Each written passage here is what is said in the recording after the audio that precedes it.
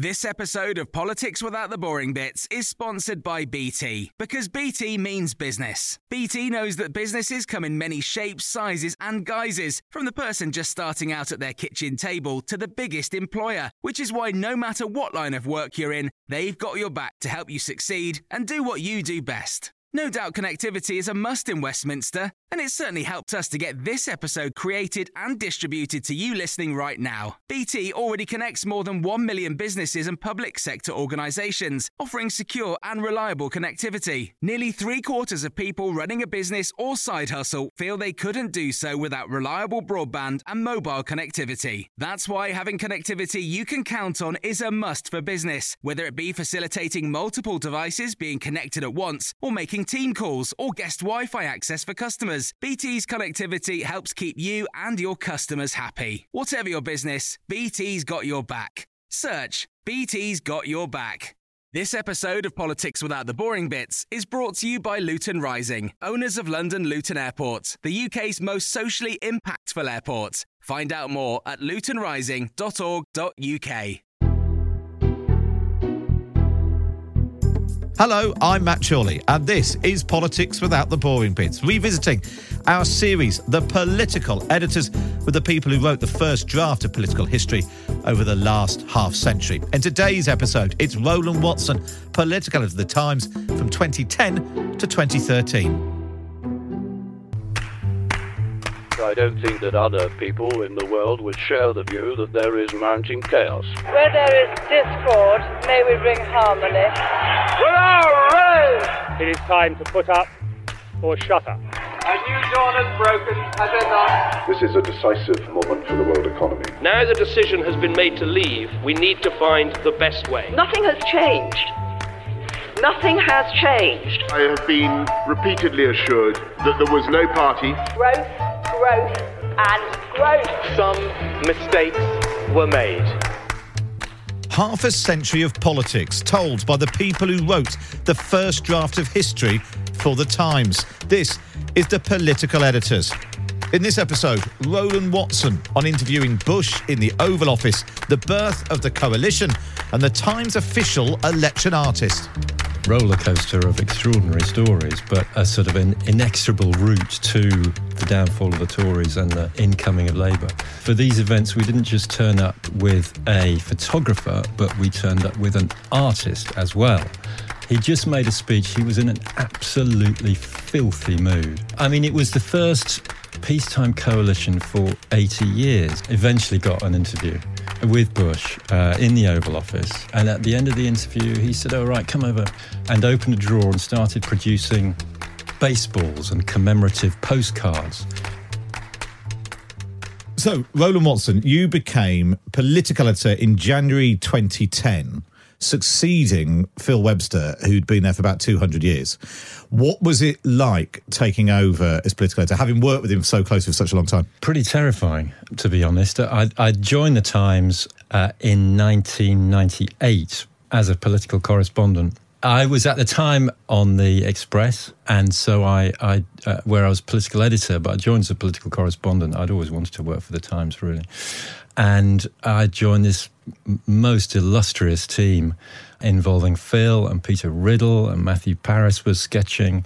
So I'd worked with Phil very closely, both in Westminster, and then I went from there to Washington, but was obviously working very closely with him while he was in Westminster.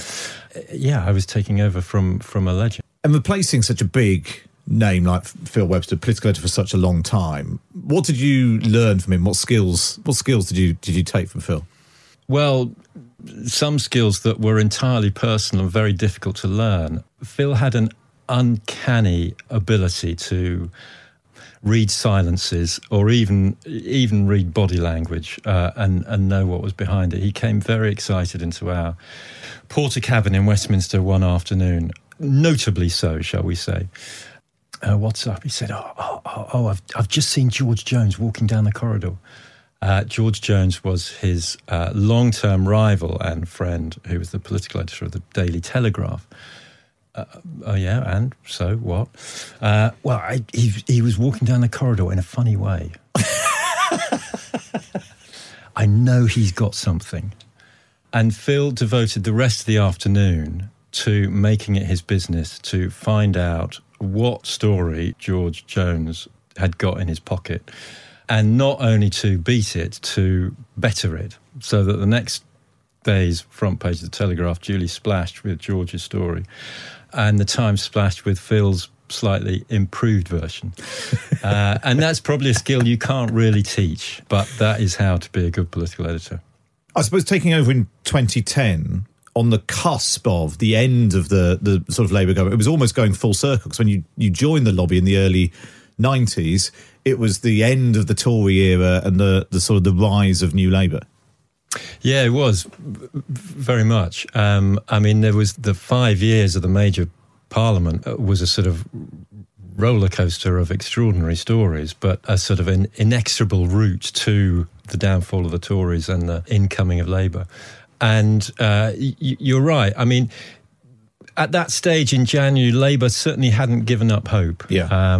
Brown and his team thought that even after 13 years themselves, they still had a good story to sell, which was largely amounted to Gordon Brown saving the world after the financial crash. And we not only saved the world, saved the banks and saved the banks.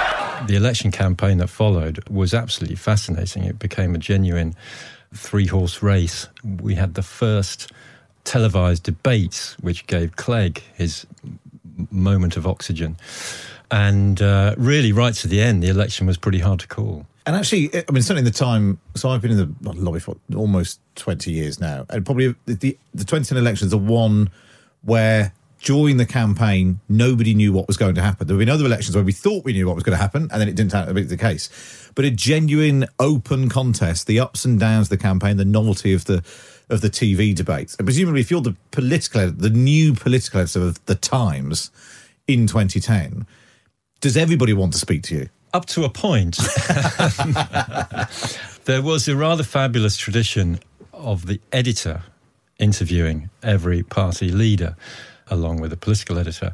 And for these events, we didn't just turn up with a photographer, but we turned up with an artist as well, so that the interview would be displayed across 2 pages of the Times inside, with this artist's sketch as the main image on the page. A guy called Matthew Cook, who'd also drawn sketches for the Times from conflict zones.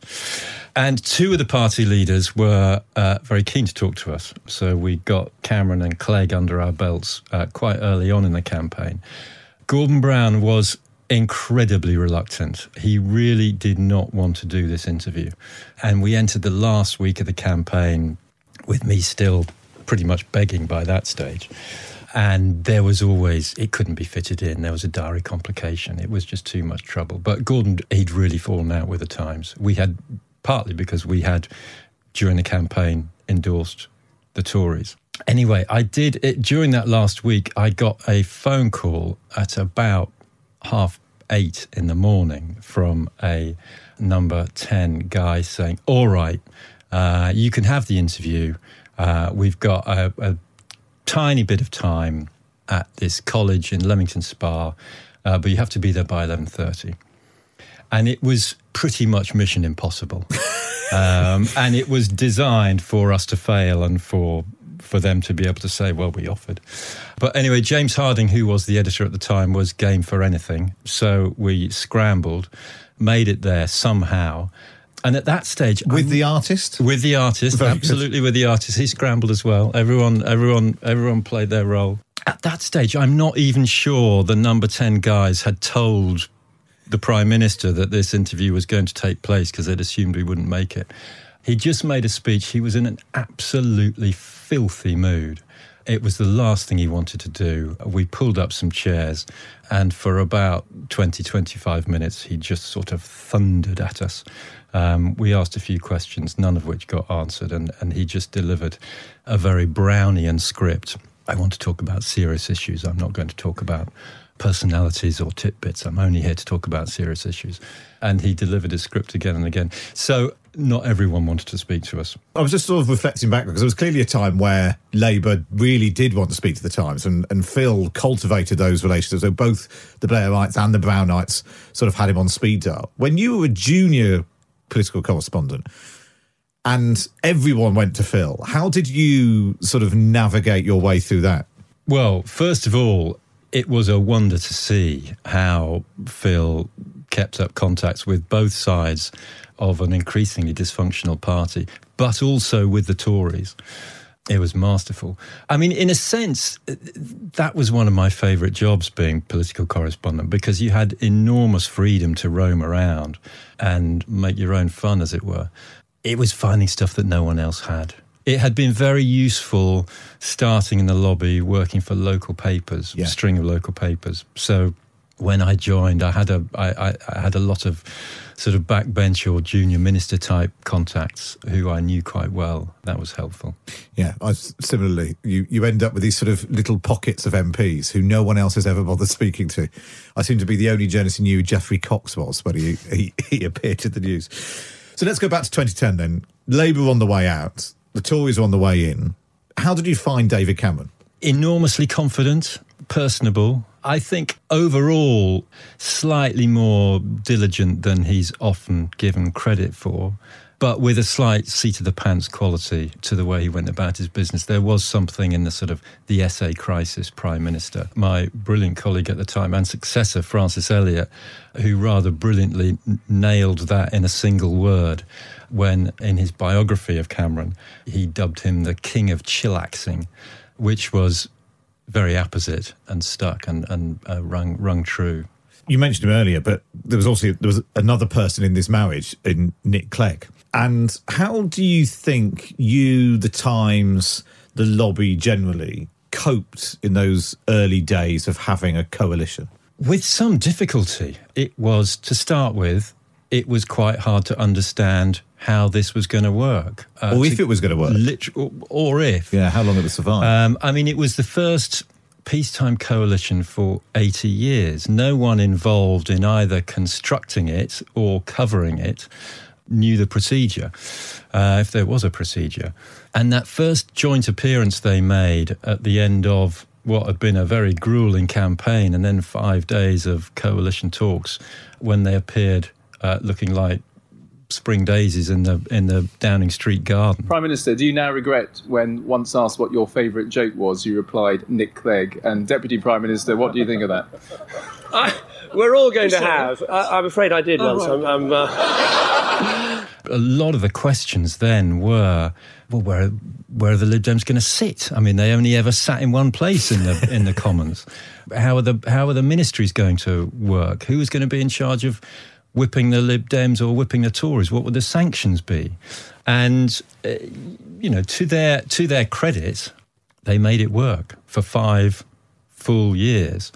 But at the start, it was exciting and interesting to cover, because every department, most departments had a Lib Dem in them. There were these strange marriages of convenience all around Whitehall. A lot of Tory MPs absolutely hated it. But Cameron and Clegg both quite enjoyed their jobs, and for better or for worse, saw it through to the end.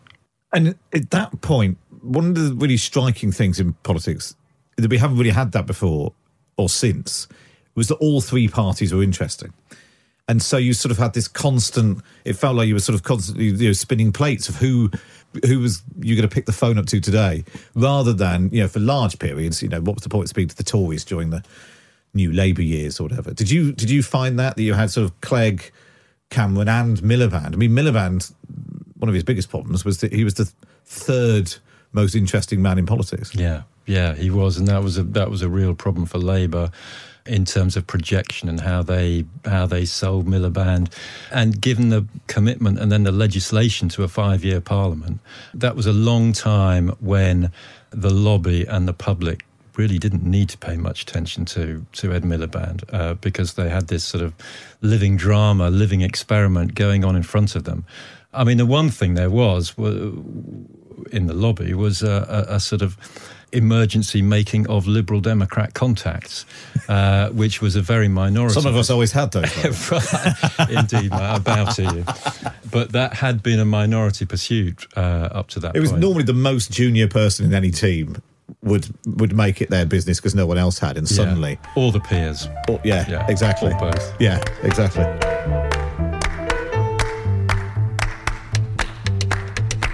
You're listening to Roland Watson, part 5 of our series, The Political Editors. Up next, what happened when he went to the White House to interview George W. Bush. Hey, I'm Ryan Reynolds. Recently, I asked Mint Mobile's legal team if big wireless companies are allowed to raise prices due to inflation. They said yes. And then when I asked if raising prices technically violates those onerous 2-year contracts, they said, "What the f*** are you talking about, you insane Hollywood ass?" So to recap, we're cutting the price of Mint Unlimited from $30 a month to just $15 a month. Give it a try at mintmobile.com/switch. $45 up front for 3 months plus taxes and fees. Promo rate for new customers for limited time. Unlimited more than 40 gigabytes per month. Slows full terms at mintmobile.com. I'm Sandra, and I'm just the professional your small business was looking for. But you didn't hire me because you didn't use LinkedIn Jobs. LinkedIn has professionals you can't find anywhere else, including those who aren't actively looking for a new job, but might be open to the perfect role, like me. In a given month, over 70% of LinkedIn users don't visit other leading job sites. So if you're not looking on LinkedIn, you'll miss out on great candidates like Sandra. Start hiring professionals like a professional. Post your free job on linkedin.com/people today. This episode of Politics Without the Boring Bits is brought to you by Luton Rising, owners of London Luton Airport, the UK's most socially impactful airport. Find out more at lutonrising.org.uk.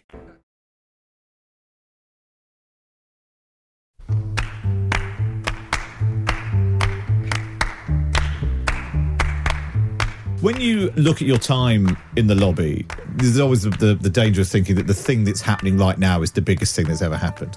In terms of the big events that you covered, both as Pod-Ed, but before that as well, obviously the formation of the coalition, the financial crash, 9/11. Which are the ones that you think really did change politics and the country?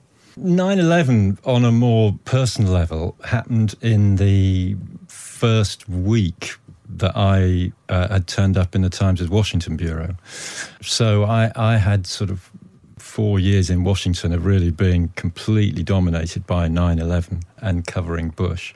And I think the experience of reporting in Washington certainly coloured how I later saw Westminster. Westminster feels like a goldfish bowl. It's one of the most attractive things about it, that everything moves is important and you can sort of newsify any cough and spit.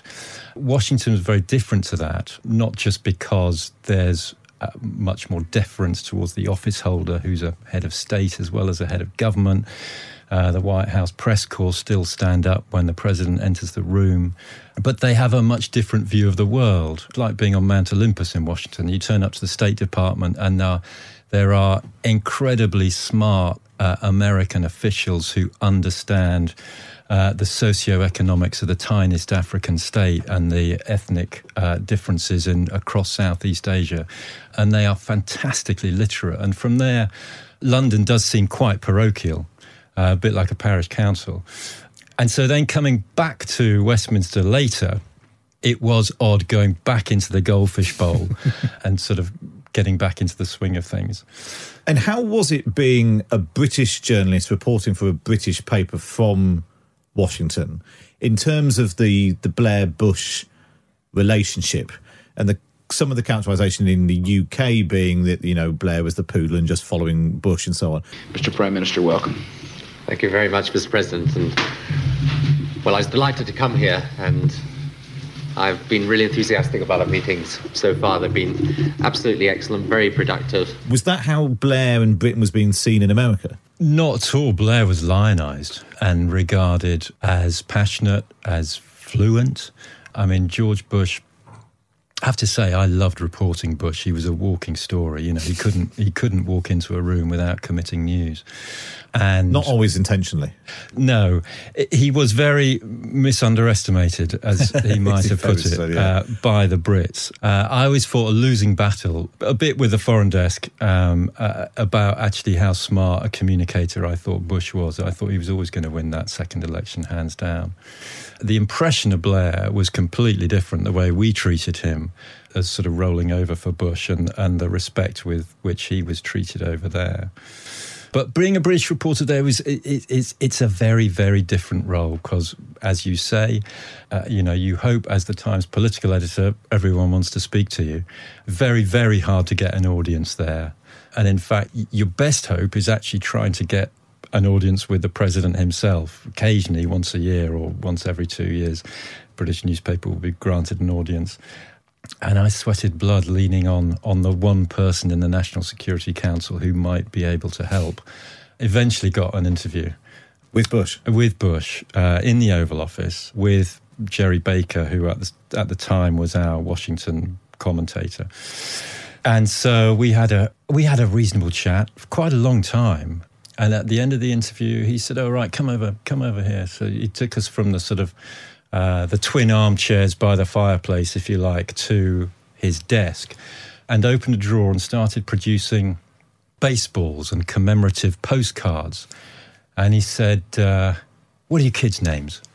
So I said, "I've got 2 daughters and their names." He signed notes to them. He signed baseballs for them, and I did wonder if this was the best use of the president's time. Then he turned to Jerry and he said, "Right, and what about your kids?" Now Jerry's got 5 daughters, so that really did hold us up quite a bit at the end. Did he have an endless supply of baseballs in that drawer? Apparently endless, enough for 7 at one shot, anyway. And so then you come back, you're Polled, Gordon Brown. I mean, I get the sense that Gordon Brown might have thrown a baseball at you rather than sign one.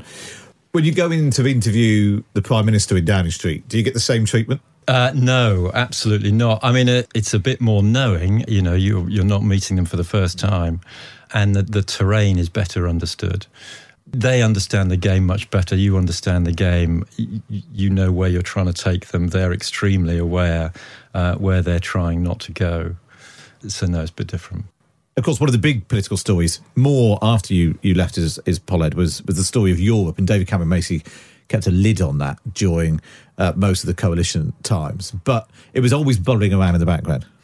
It was, and there was the extraordinary Brussels summit towards the end of 2011, I think it was, when the 27 leaders sat through the night. It was a very arcane discussion. It was about whether new fiscal rules for the Eurozone should be written into EU treaties, the sort of stuff that summits are made of. It wasn't built up as a big summit, but they didn't break up. They went on, and as dawn broke, it emerged that Cameron had vetoed the outcome. I said before coming to Brussels that if I couldn't get adequate safeguards for Britain in a new European treaty, then I wouldn't agree to it. And UKIP was on the rise at home. He clearly had a problem with a wing of his party. And he had just completely recast our relationship with Europe in the sense that we were now an isolated single state. Even the non-Eurozone countries we were against. And that was incredibly dramatic at the time. And I remember later that morning, Cameron's spokesman, Steve Field, briefing us all in one of the side rooms. The expectation, given Cameron's words and his actions, was that this was putting him personally on a collision course with the EU, and that he would indeed begin to seek a way out. And that was the assumption in the lobby. And Steve came in and said, well no, don't misunderstand it. This man is passionately pro-European. He doesn't want to leave the EU. And so you had a leader who'd won the Tory crown by playing footsie with the Eurosceptics, had just isolated Britain in Europe. There was talk of a referendum already, or a rearrangement with Europe in the background. And yet he appeared to be someone who personally was committed to keeping Britain in. And you thought at that stage, well, how on earth is that going to work? Doesn't seem to stack up in domestic political terms.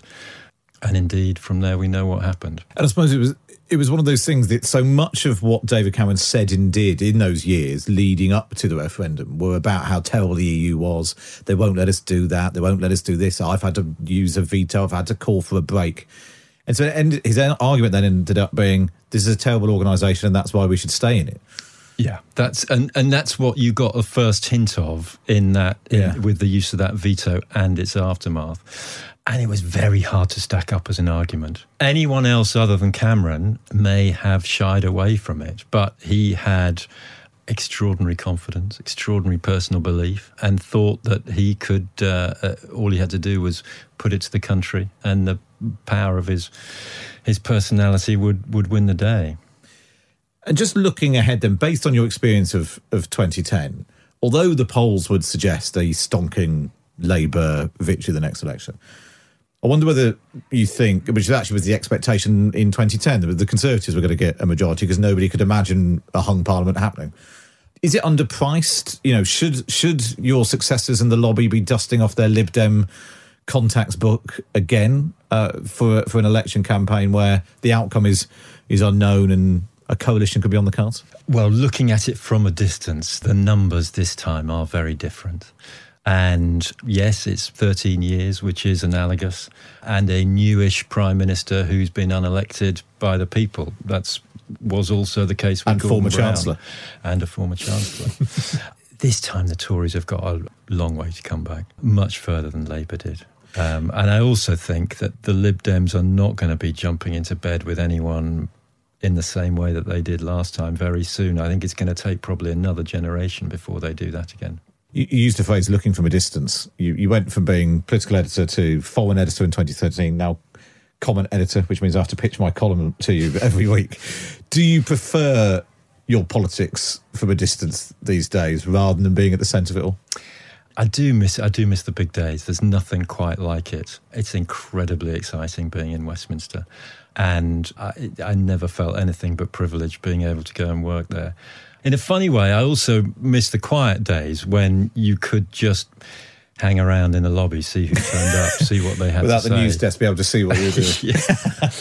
I have to say, I am in awe of Steve Swinford and his team, how they manage the demands of the digital age and social media and stay across everything and on top of everything. It's really quite a skill. Well, Roland Watson, it's been lovely to speak to you, and I shall be speaking to you again later when I have to pitch my column too. Roland Watson, thanks very much for joining us on the Political Editors. Pleasure.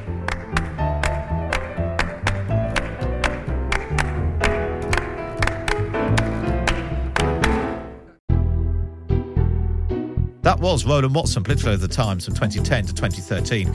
In the 6th episode, his replacement, Francis Elliott, on the demise of the coalition, Theresa May's exhausting Brexit years, and the emergence of something called coronavirus. That episode and the entire series is available now wherever you're listening to Politics Without the Boring Bits. But for now, from me, Matt Chorley, it's goodbye. This episode of Politics Without the Boring Bits is brought to you by Luton Rising, owners of London Luton Airport, the UK's most socially impactful airport. Find out more at lutonrising.org.uk. Planning for your next trip? Elevate your travel style with Quince. Quince has all the jet-setting essentials you'll want for your next getaway, like European linen, premium luggage options, buttery soft Italian leather bags, and so much more. And it's all priced at 50 to 80% less than similar brands. Plus, Quince only works with factories that use safe and ethical manufacturing practices. Pack your bags with high-quality essentials you'll be wearing for vacations to come with Quince. Go to quince.com/trip for free shipping and 365-day returns.